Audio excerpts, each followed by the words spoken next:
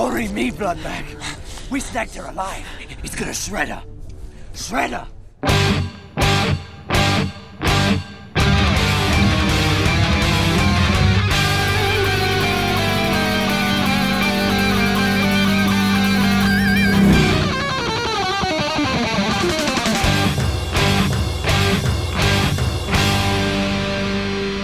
Welcome to the Mad Max Minute, where I guess everyone is just going to have tinnitus in Mad Max Fury Road, 1 minute at a time. I'm Rick. And I'm Julia. And today we're talking about minute 38, which begins with Furiosa kicking Max in the face, and it ends with Max finally getting his chain snipped. Back again for round 2 is the woman who has 5 levels of Iron Fist, meaning her punch attacks inflict double damage, while criticals in VATS paralyze her opponents. It's Casadilla from the Wicked Wasteland podcast. It's good to be back. When we last left off, Max and Nux both found themselves knocked prone, and as Furiosa charges Max, she kicks him square in the face, which I don't care what you're wearing, whether it's a helmet or a face mask or a muzzle, you're gonna feel that.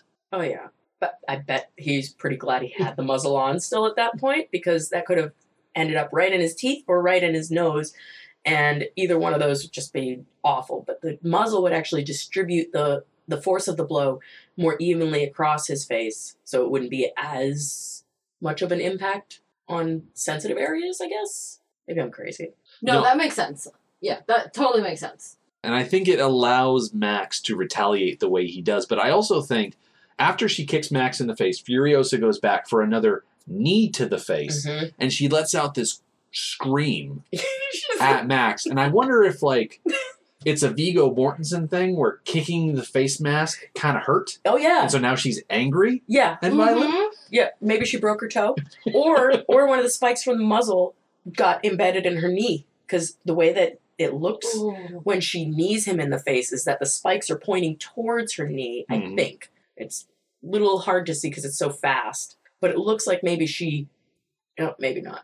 I don't know. It's hard to say. Yeah, we're scrubbing through the minute trying to figure out the logistics of this hit. Either way, I'm willing to bet that she's wearing steel-toed boots. Yeah. So the kick, not so much. She probably didn't really feel it. But the knee, there's no way that didn't hurt. Spikes or no, there's no way that didn't hurt. This is very true. And the fact that she went in with the knee attack allows Max to pivot and push into her waist with his shoulder and head, trying to push her off balance.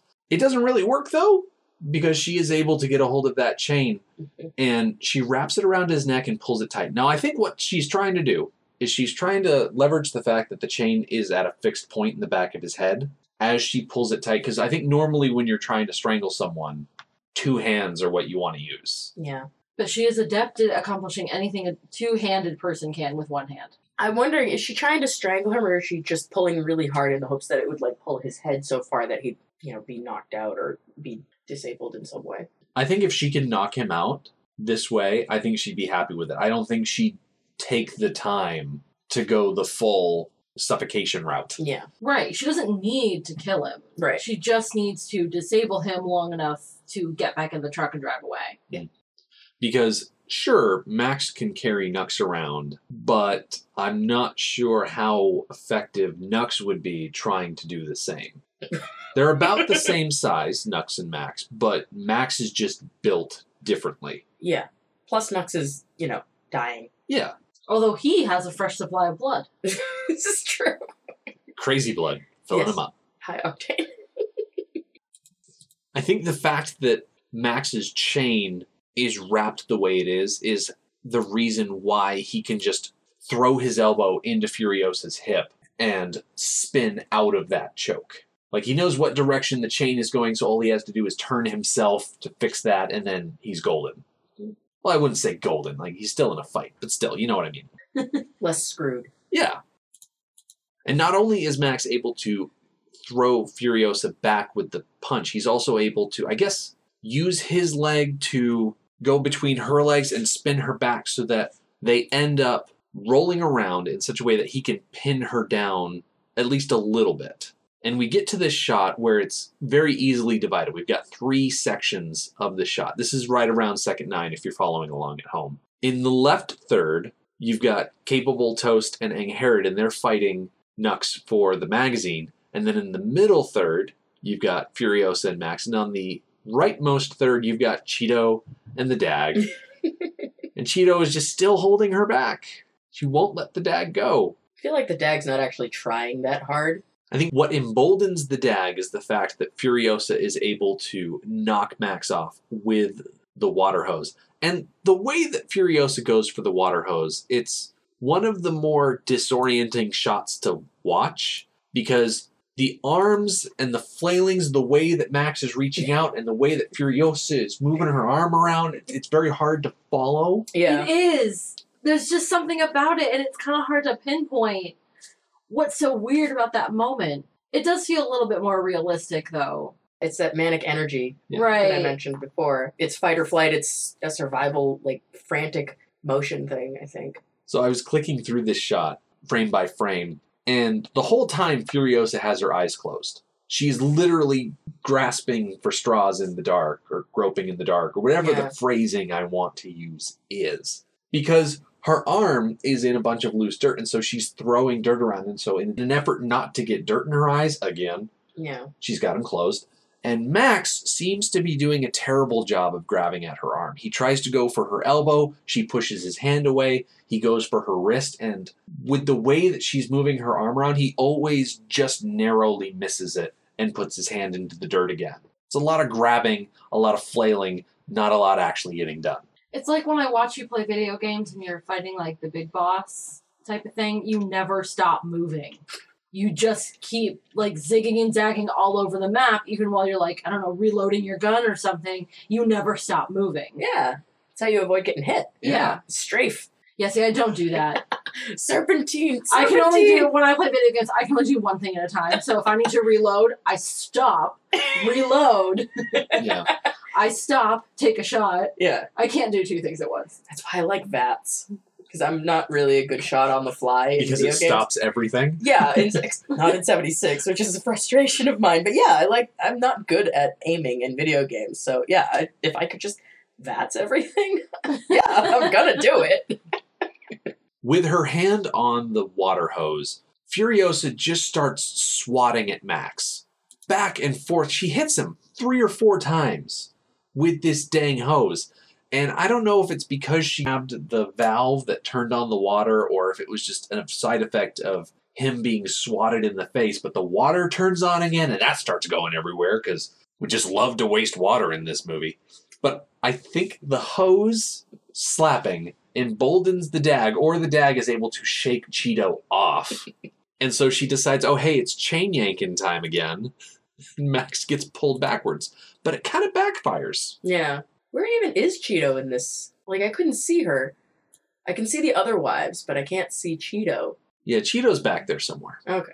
Sure she is. She didn't just vanish. She's not a fairy princess. I imagine she probably retreats to a distance at which she feels safe. Yeah.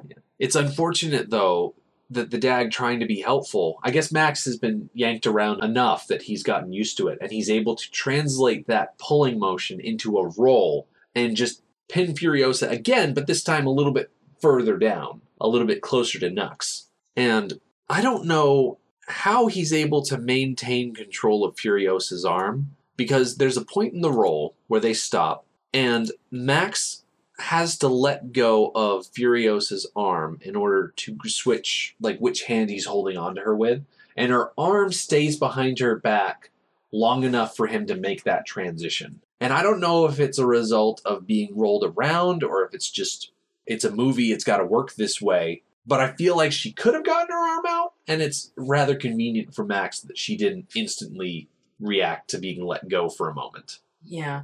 I know that some people aren't as flexible as others, and since her arm was basically pinned behind her, she might not have been as flexible and able to just whip her arm out, and his leg is also kind of in the way. Yeah.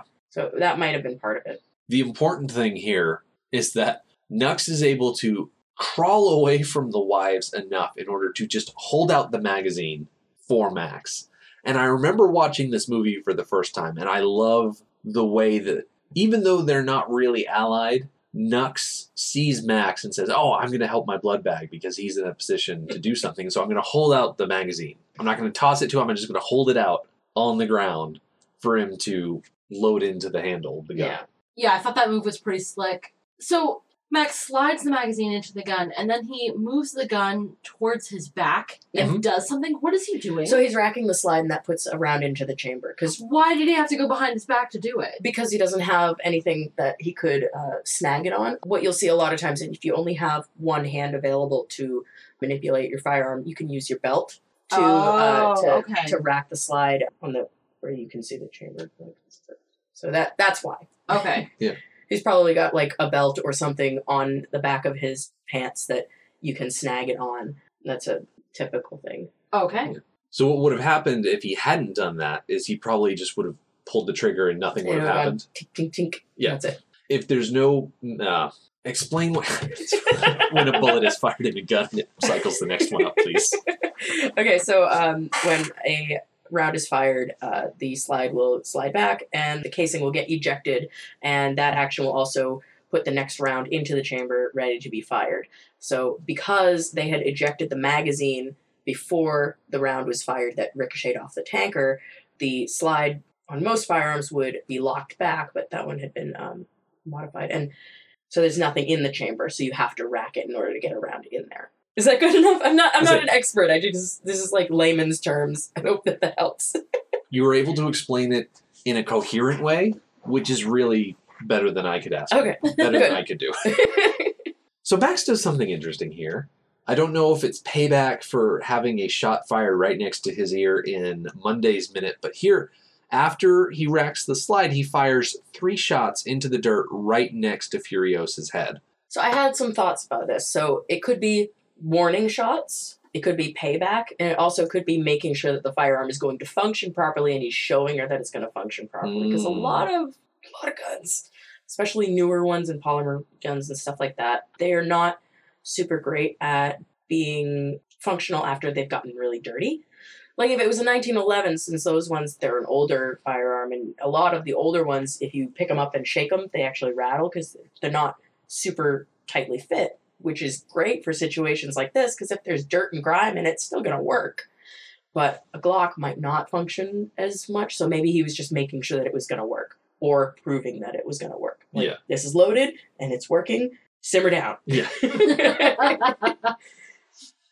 What I like about this, on Monday, when the shot went off, we got a couple of seconds of tinnitus ringing. This time around, we don't. Right. Because Furiosa's not our POV character. Mhm. Like, yeah, this movie, it can be argued, is Furiosa's story, but she's not our main character, so if she is being plagued by a tinnitus ring, we're not going to hear it, because she's not our number one. I like that gentle reminder that Max is our POV, especially ahead of really the story getting going, where it becomes, oh, this is Furiosa's story. Ahead of that, we're being reminded, no, this is Max. We are following Max. And Max just is happening upon this fantastic story happening to other people. Yeah. Like he do. Yeah. Like he do. So, with the barrel of a gun held to the back of her head, Furiosa decides, okay, fight's over. For now. Mhm. Fight's over. And we get this moment of quiet. And everybody's just kind of awkwardly standing around because they're not quite sure what to do next. But in the distance, you can hear something. And then Furiosa looks, and Max follows her gaze. And in the distance on the horizon, you can see the war party approaching. Mm-hmm. And you can hear them. Yeah, that's the best part. You just get that little bit of a guitar sound in the distance, and everyone's like, oh yeah, that's right. We are being actively pursued. Yeah. We should probably consider that. I'm still amused by the fact that Nux thinks that they're allies. Oh, yeah. Like, I don't know why you would think that, because it's... what are you doing, Nux? It's so funny to me that he's just like, yeah, we got him. Still calls him Bloodbag. Yeah. Like it's his nickname. Okay, what bothers me is that the first thing he says is, glory me, Bloodbag, which I don't think he's necessarily saying, Bloodbag, you should give me glory for this thing that I have accomplished. I think it's an exclamation. Yeah. Yeah. Like, well, heavens to Betsy. Yeah. Well, goodness gracious, my stars above. Yeah. Or, holy crap. That would be like, yeah. It's too But he's obviously very excited, especially because they snagged her alive. And I love this whole we thing. Yeah. Like, as if Nux was the one that, like, contributed an equal part. He helped. He did help. And Yeah, in, like, a shake and bake kind of way. Yeah. Like, Max gave him the bag full of raw chicken and breading, and he sat there and shook it for a couple of minutes. And I helped. Yeah. But still, he's got this look on his face. It's like Christmas morning for him. He is grinning from ear to ear, and he's grabbing Max by the shoulders and tousling his hair. Yeah. I don't think I've ever seen anyone tousle Max's hair before. No, I don't think so. Like, I guess if you want to go back to Mad Max 79, there was that toweling off scene. That doesn't count. But that's not the same thing. No. This is just bizarre. This is a playful thing. This is Nux being 2 seconds away from calling Max sport. Yeah. Oh my goodness. This is so funny though. Just the whole concept of Nux not getting it is just amusing to me. Max would totally kill Nux as soon as look at him because of what he's just gone through. Well, maybe not kill him, but disable him in some way. I mean, we see on Friday specifically how Max is going to treat Nux. Oh yeah. Definitely not kill, but No. he's going to hurt him. Yeah. I can kind of sympathize with Nux a little bit as far as being a little too friendly with someone you've just met. Yeah. There are certain people that have certain physical boundaries to them that you don't want to necessarily overstep, even if it is by accident. Yes, I myself have a very large personal space bubble, and people get into it all the time. It stresses me out. Some people are not huggers. I am not a hugger. Some people don't want their hair to be tousled. This is also me. And Max, oh my gosh, you can't see his face all that much because it is covered by a muzzle. But it's like he's gritting his teeth as if he was going to say, "Why are you touching me? Please Yeah. stop touching me." This is like the aunt that comes up and like pinches your cheek really hard. Yeah. It's like, just leave me alone. Why? It's all in the eyes with Max. Yes. And I love how Nux goes from focusing on Max, saying, "Oh, look at what we did." And then he regards Furiosa, and he gets right down into her face, and he's like, "Oh, well, Morton Joe, he's going to shred ya." Or, no, he says specifically, he's going to shred her. And then he repeats right next to her face, "Shred her," which I was unaware that the Shredder was going to be in this movie. I think this movie's really petty on Nux's part. It's like a little kid Yeah. rubbing it in his face. I mean, he's probably mentally a child. Right, raised as a war boy in a cult? Like, how mentally mature is he really going to be? Yeah. Not so much. And he already sort of resigned himself that he was going to die. And he tried to basically kill himself in a glorious way. So he's just excited that something is going right. As great as dying in glory and going to Valhalla is, equally great is the idea that you're going to do something for the Immortan that he would then reward you for. Mm-hmm. Very much so. This is like the most exciting day of his life. This is what he has worked for. And everything that has come before now has all led him to this point where he gets to be successful in the eyes of Immortan Joe. Quick note about the Teenage Mutant Ninja Turtles. I don't remember if this was mentioned back when we were talking about Road Warrior Beyond Thunderdome or anything like that, but there was a 3-episode arc of the Teenage Mutant Ninja Turtles animated TV show. This is the one that started in 2012 and the episode aired in 2017, but they did a 3-episode arc where Raphael and a Donatello that had been downloaded into a robot body existed in a post-apocalypse. And they were, I think, rolling through the wasteland fighting a bunch of honey badgers because all the humans were dead because of a mutant bomb. So that's something you can check out if you like TMNT and post-apocalyptic stuff. Yeah. Yeah. Is that... I think it's a bomb that only kills humans. Oh, okay, so that's the opposite of what the Enclave wanted to do in Fallout. Exactly. Mm. So all of the humans were dead and all the animals were turned into mutants, which is why you have honey badger motorcycle gangs. That sounds like the starting of Tank Girl. Yeah. As well. My gosh, that is a movie that we need to throw on the hiatus Yeah, list. yeah. You could almost say it's in the same universe. Because it's weird. Yeah, and it's post-apocalyptic, and there's kangaroos. So is it in Australia? I think so. Yeah, there you go. Ice-T's in that one. As a mutant kangaroo. Yeah. Okay. Okay. We've talked about Tank Girl before. It's definitely not my kind of movie. But that is one part of this adventure that we are on, is watching movies that perhaps we wouldn't otherwise watch. So after Nux is done taunting Furiosa, he sits back up and Max is back on the bolt cutters thing. And he growls out Bolt Cutter's chain. He wants Nux to get on this. And so Nux scrambles off to go grab the bolt cutters. And I love how Max has to reach out his hand and stop him, because he's been pulled around so many times because of flailing and irresponsible movement that the last thing that he needs is to get pulled off of Furiosa yet again for the fight to recommence. I didn't realize that that's what he was doing. I thought he was like trying to make sure that he wasn't going to get smacked on the back of the head with the bolt cutters. That's what I thought too. No, he was trying to make sure that Nux didn't go too far away. That makes sense. It does make sense. It makes a lot more sense. And Nux, he stops and he slows down and he holds out his arm so that it's a bit closer to Max before he picks up those bolt cutters. And then he gets distracted by the majesty and the glory of the fleet coming their way. Yeah, he's got no sense of urgency at this point. And Max is like, come on, let's go.